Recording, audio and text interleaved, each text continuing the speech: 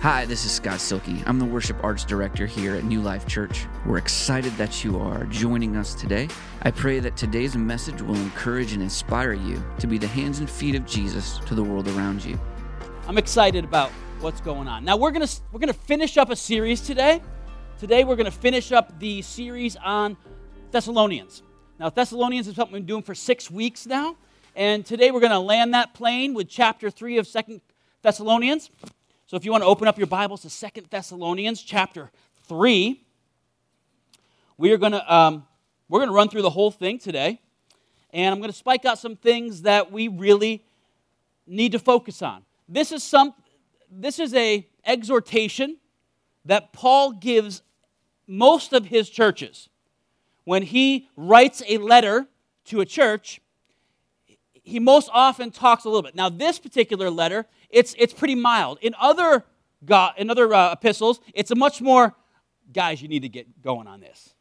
But like we said, the book of Thessalonians, both of them, are kind of a cheerleading set of books. He is so thrilled with these people and their walk with God in the midst of persecution that he has pretty much nothing but wonderful things to say about them. Yet he still takes a moment to encourage them in this way.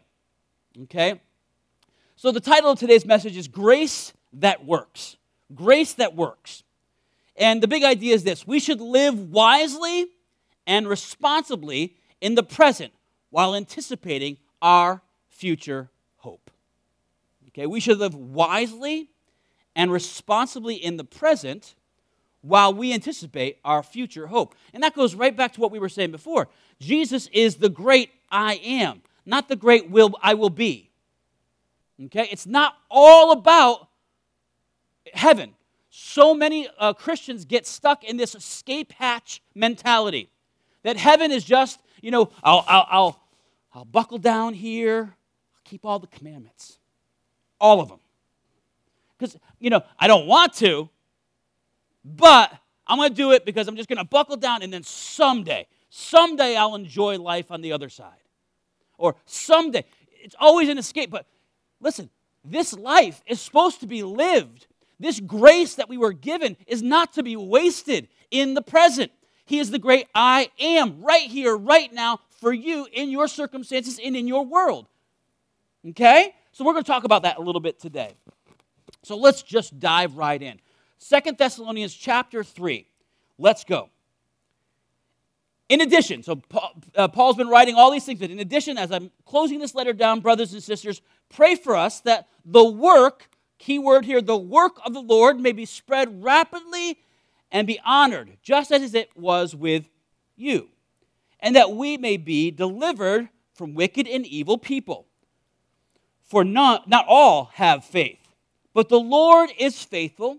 He will strengthen you and guard you from the evil one. Isn't that a nice statement? We have confidence in the Lord about you, that you are doing and will continue to do what we command. May the Lord direct your hearts to God's love and Christ's endurance. Here is the balance. He says, the Lord is faithful.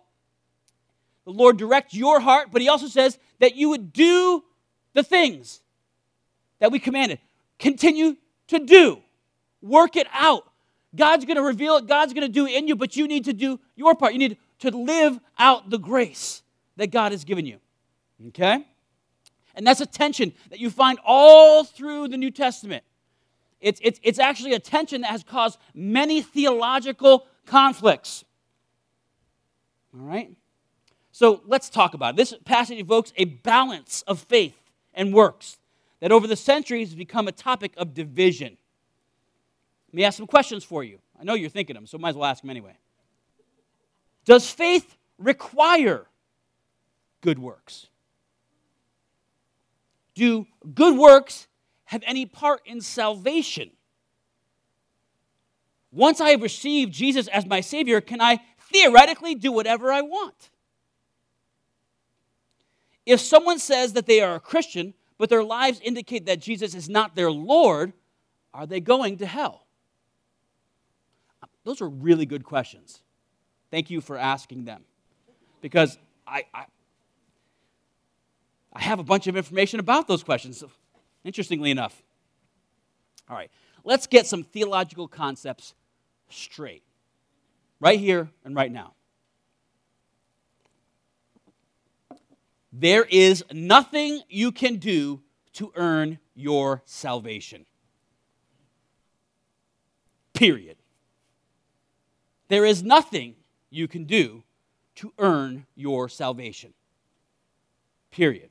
I'm going to say it one more time because threes, you typically lock it in. There is nothing you can do to earn your salvation. Period. All right? There's no amount of good works you can do. There's no amount of penance you can do. There's no amount of rituals that you can go through. There's nothing that you can do to earn salvation.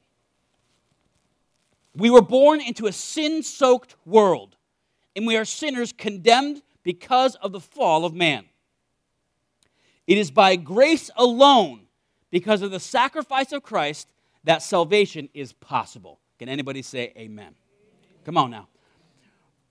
Romans 5:18 says this, as through one trespass there is condemnation for everyone, so also through the righteous act there is justification leading to life for everyone. For just as through one man's disobedience, the many were made sinners, so also through one man's obedience, the many will be made righteous. So we got this Adam, and we got this second Adam, which is Jesus. The law came along to multiply the trespass. But where sin multiplied, grace multiplied even more. Yeah. You see the law thing that we got in the Old Testament? That was to show you just how miserable of a sinner you are. That's what, I'm not even joking. That's what it's for. It's something that you can put your life up against, and it can tell you, yeah, you stink. That's me. That's you. Well, it was a measuring rod of righteousness, and we don't measure up, right? But it says, because the law showed you just how miserable you are, that is where grace steps in and abounds even more. It's greater, grace is greater than the myriad of evil in your life. Isn't that an amazing truth? So grace multiplied even more, so that just as sin reigned in death, so also grace will reign through righteousness, resulting in eternal life through Jesus Christ, our Lord. Somebody say amen. All right, the law, the standard of right and wrong, was given to reveal to us our complete depravity. God's grace through Jesus is able to cover it all, no matter how many laws we have broken. Verse 21, where sin multiplied, grace multiplied even more. See, but grace doesn't stop here. Grace is not, the Bible doesn't teach that grace is just there so that you get an escape hatch. Grace is bigger than that. When we receive the grace of God into our lives, the Holy Spirit indwells us and gives us the power to resist our sinful nature. Romans 5, verse 12 says this, therefore do not let sin reign in your mortal body, so that you obey its desires. Verse 13, but as those who are alive from the dead, offer yourselves to God, and all the parts of yourselves to God as weapons for righteousness. I love that. For sin will not rule over you. Can we say, come on, sin will not rule over you. That's a mantra. Sin will not rule over me. I'm not going to let it happen. Because I have grace. I have the Holy Spirit living inside me. For sin will not rule over you because you are not under the law, but under grace. That's powerful, folks. Grace is more powerful. Yeah, grace is more powerful than just getting you out of hell. Grace is the power to live the life that you always were intended to live. Grace gives us the power to be free from the sin of our past, present, and future. We should never use the grace of God as a license to sin. It's actually a tool for the exact opposite. Romans 6:1 says this, why should we say then? What should we say then? Should we continue to sin so that grace may multiply? Absolutely not. How can we who died to sin still live in it? It's foreign to us. It's gone. It's not part of our existence right now. We are under grace. So, yes, we are going to fail, but that failure shouldn't identify us. We shouldn't be identified by that sin. We should be identified by grace and the power to overcome that sin. Okay? Salvation changes the saved. Let me just say that again, because that's a kind of a strange. Salvation changes the saved. When you come under the blood of Jesus Christ and the grace of God is released into your life, the Holy Spirit is poured out, it changes you. If you're saying this, I came to an altar and I got saved. I said some magical words, and I now can do whatever I want.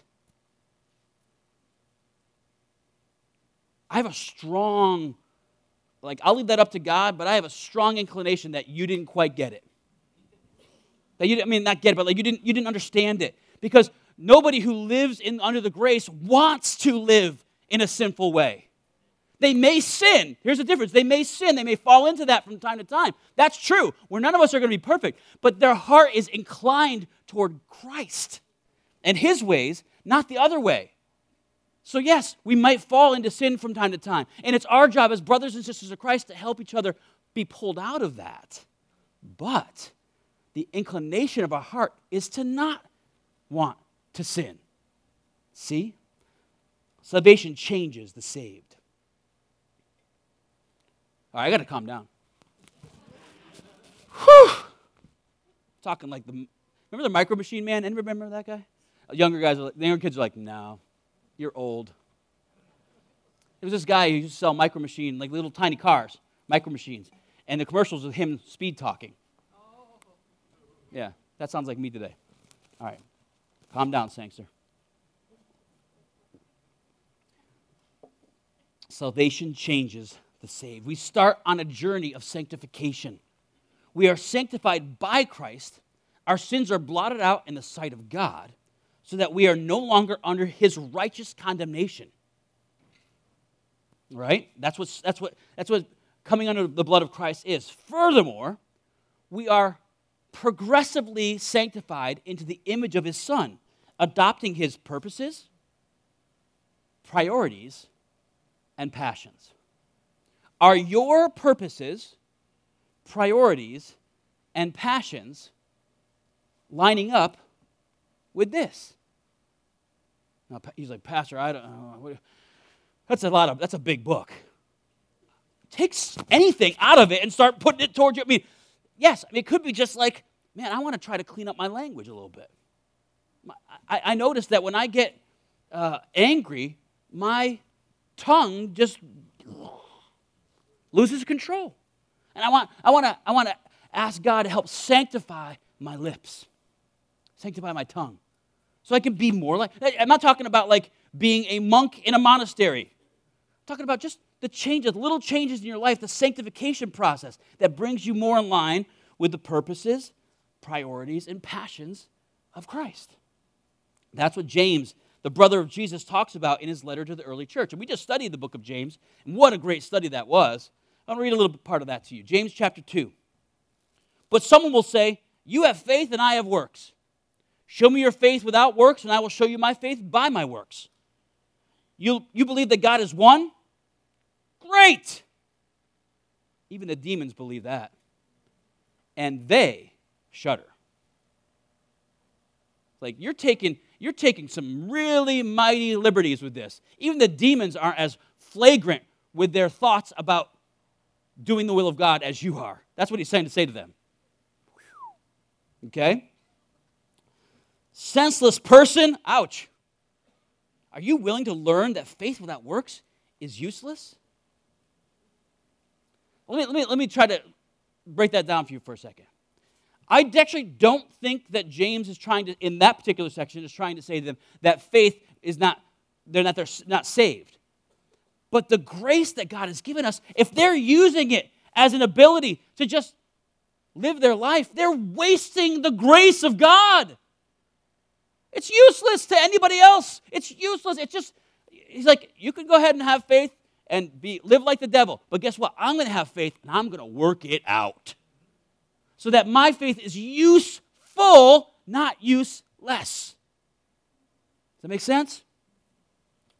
26, for just as the body without spirit is dead, so faith without works is dead. Don't waste the amazing grace that God sanctified us dearly for, sacrificed dearly for.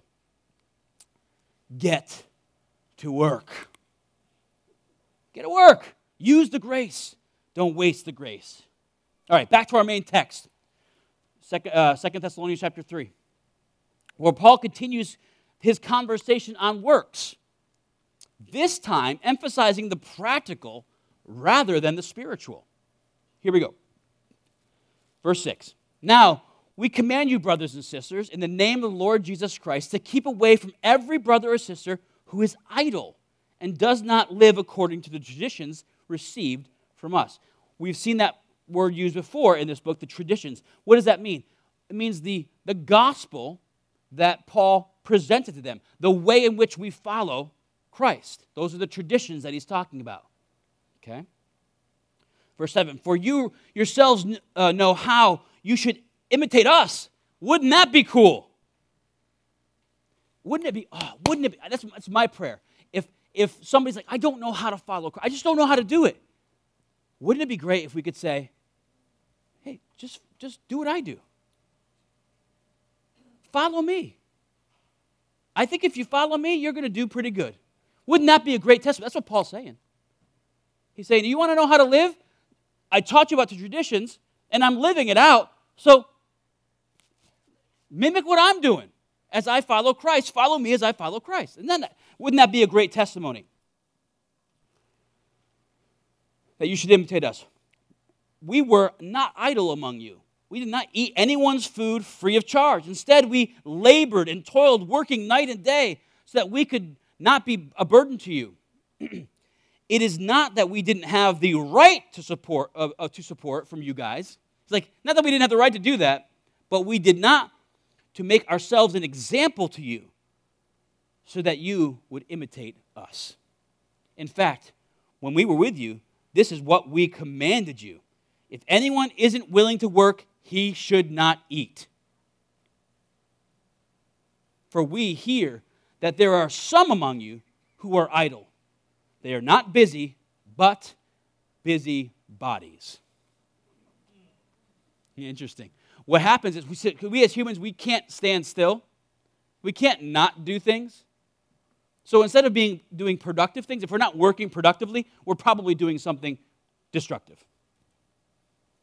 Because we're in perpetual motion. If we're not doing something good for the kingdom, we're probably doing something to undermine it.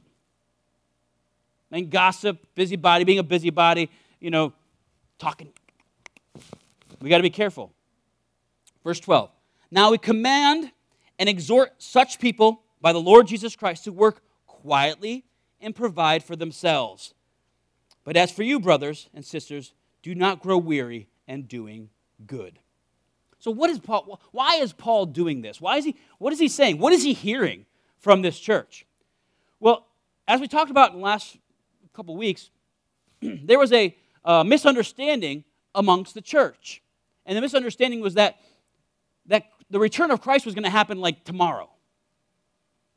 Like, don't bother doing anything. Just wait for the kingdom of God. And Paul says, that's not what I really meant. Or they were either confused by Paul's letter or by a letter that was written to them in the name of Paul. I said, that's not what I want you to do. I want you to be looking for the coming, because it could happen tomorrow. It could happen. But in the meantime, you need to be about the traditions in which we taught you. That's what he was saying. So he's going back to that. Some members of the congregation in Thessalonica had inferred that since the coming of the Lord Jesus was imminent, there was no point in continuing to work. Right? Paul instructs the Thessalonians to not live at the expense of others, to get back to work. And Paul writes to Timothy in another letter. He says this, in 1 Timothy 5, he says, if anyone doesn't provide for his own family, especially for his own household, he has denied the faith and is worse than an unbeliever. Those are pretty harsh words. He's pretty good to the Thessalonians in the comparison, right? The Thessalonians were apparently confused. They were confusing the suddenness of the Lord's coming with the immediacy. This is a contemporary issue. Now, dealing with it as a pastor, this particular concept, this has become an issue for denominations. And the latter part of the last century, there was a lot of pastors who were now coming into retirement age. And ministers and missionaries that are coming into retirement age right now. And they got nothing. And why? They never thought they'd be around for retirement. They literally gave everything that they had, every single financial thing, every moment to the ministry, thinking that Christ was coming back within their lifetime. I mean, this was something that was really, really believed in a lot of the pastors of the last. So what's happening now is that pastors are getting to retirement age, and they're not retiring. And the churches are like, you really need to retire. You're like 110 years old. It's time. It's time, brother. We love you, but it's time. And they're like, they're not prepared for it. They don't have the financial ability to do that. So denominations are trying to figure out how to take care of these aging pastors. So there's a balance to it. The Thessalonians were like, I'm not doing anything.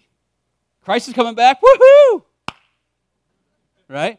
Whereas on the other side of the coin, it's like, Christ is coming back, I'm going to put everything into that. And then when it didn't happen, they're like, oh no, right? So what is Paul trying to explain to them? You got to take care. You can't live your life for this moment. You've got to live your life in a responsible way. And I think, the Financial Peace University class that is going to happen in February, that is a wonderful class for people who want to live responsibly till the Lord comes back. Right? It's a way of living in such a way where you not only are taking care of your family and yourself for the future, but it's also a way in which you can accumulate some kind of resource so that you can give to the ministry of Christ. That's our job, to get to work, to live as those who have a job to do. It's important for us to live in a necessary tension between the imminence of Christ's return and the suddenness of Christ's return. We are citizens of heaven, and yet we live on earth. We are ready for anticipating Christ's return, yet we also work, eat, sleep, play, and have families. That's what we're supposed to do. That's what our mandate was in the garden. Right? John 9:4 says, we must do the work of him who sent me while it's still day. Night is coming when no one can work. 2 Peter 1:3 says, his divine power has given us everything required for life and godliness through the knowledge of him who calls us by his own glory and goodness.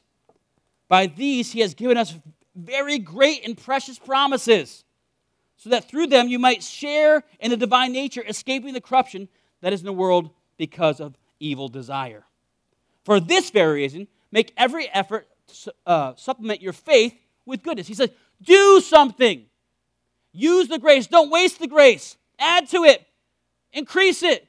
Be useful. Work. He said, supplement your faith with goodness knowledge, with knowledge self-control, with self-control endurance with godliness with brotherly affection, and brotherly affection with love. For if you possess these qualities in increasing measure, ready? That's increased over time. It gets bigger and bigger. They will keep you from being useless or unfruitful in the knowledge of the Lord Jesus Christ. The person who lacks these things is blind and short-sighted, and has forgotten the cleansing from his past sins. Therefore, brothers and sisters, make every effort to confirm your calling and election, because if you do these things, you will never stumble. It says, work, do something. Don't just sit around. You're like, Pastor, I do stuff all the time. I'm very busy. Yes, we all are very busy. I get that. So here's the trick. We have to look at our lives and start to make priorities based on the nature of Christ. Yes, we can work, 50 hours a week. And we can make money. But is that okay for your family? Well, they like money, Pastor. I know they like money. But they need you. They need your presence. They need your involvement in their lives, not just your financial gains. They need you. That's prioritizing the priorities of Christ. Well, Pastor, Sunday mornings, man, that's the only day I get to sleep in. Okay. You've just made a priority statement right there. Now, I know you need sleep. Go to bed earlier. Take a nap. Have another cup of coffee. Liquid nap. This is water, by the way. But we have to, because there's only so much time in a day. So we can and I think the enemy uses that to his advantage. He gets us to prioritize our time in ways that the world tells us we should, rather than aligning our priorities and purposes with what God says we could. Listen, I got no more time than you do. You got no more time than me. It's all about how we use the time that we are given. And that's what sanctification will do. It'll start to rearrange and reprioritize. Okay? Ephesians chapter 5, a lot of verses today. Ephesians chapter 5, verse 15 says this. So be careful to live your life wisely, not foolishly. That's what we're just talking about. Take advantage of every opportunity because these are evil times. Because of this, don't be foolish, but understand the Lord's will. I want to do that. I'm not great. Listen, I'm not great at that. I probably spend too much time scrolling on Instagram and Facebook and YouTube. I don't have TikTok because I'm too old for that. My sister's like, Dave, you got to check out this TikTok video. And she sent me a link. I'm like, I can't look at it. Sorry, I don't have it. She's like, oh, you're old. Yep, a little too old for that. But I probably do too much of that too. We could all reprioritize. Paul then ends his address. And this is how I want to end today's message, okay? Because I don't want this to be like, you need to get doing, you need to get going, come on, what's your problem? Paul doesn't do that. That's not what Paul's saying to the Thessalonians. I think you are an amazing group of people. I am not trying to come down to you, and neither is Paul to the Thessalonians. But he's trying to encourage us to not waste the grace that God has given us and to point that grace towards a productive path, doing something, sanctification that works out our faith in fear and trembling, that changes the world around us, that prioritizes our lives the way God intended us to live. So Paul ends his address with a benediction. And this is the very end of the book of 2 Thessalonians. And I'd like to pray it over you today. Okay? And this is what it says. 2 Thessalonians 3, 16 and 18. May the Lord of peace himself give you peace always in every way. Everybody, just take a deep breath. It's okay. You can do this. You can do this. God is with you. May the Lord of peace himself give you peace, always and every way. The grace of the Lord Jesus Christ be with you all. Lord, I thank you for my brothers and sisters who are here today, God. God, I hope we understand the amazing grace that has been poured out on us. And Lord, I'm so thankful that my eternal destination in heaven is not reliant on whether I'm a really good person or not, but it's on the really good person of Jesus Christ and his sacrifice on my behalf. Otherwise, I would be doomed to an eternity in hell. So Lord, I thank you for that saving grace. Lord, I also thank you for the grace that inhabits the body that I live in right now and allows me to have the Holy Spirit empower me to live a life that is more and more like the life that Jesus intends for me. I know I cannot be perfect, but your grace is powerful. Help me not to waste your grace. God, I want to be fruitful for you. God, I want to use the time wisely, not foolishly. I want my plans, my priorities to reflect the plans, the priorities, and the purposes of Jesus Christ. Help me, Lord. An ever-increasing number, help me to add to my faith virtue, to virtue knowledge, to knowledge temperance patience, to patience godliness, to godliness brotherly kindness, and to brotherly kindness love. Thank you that it is by your power that we can do these things, not of our own. In Jesus' name I pray. Amen. Thank you so much for joining us this morning. If you want to find out more about New Life Church, you can connect with us at discovernewlife.org. We hope to see you soon.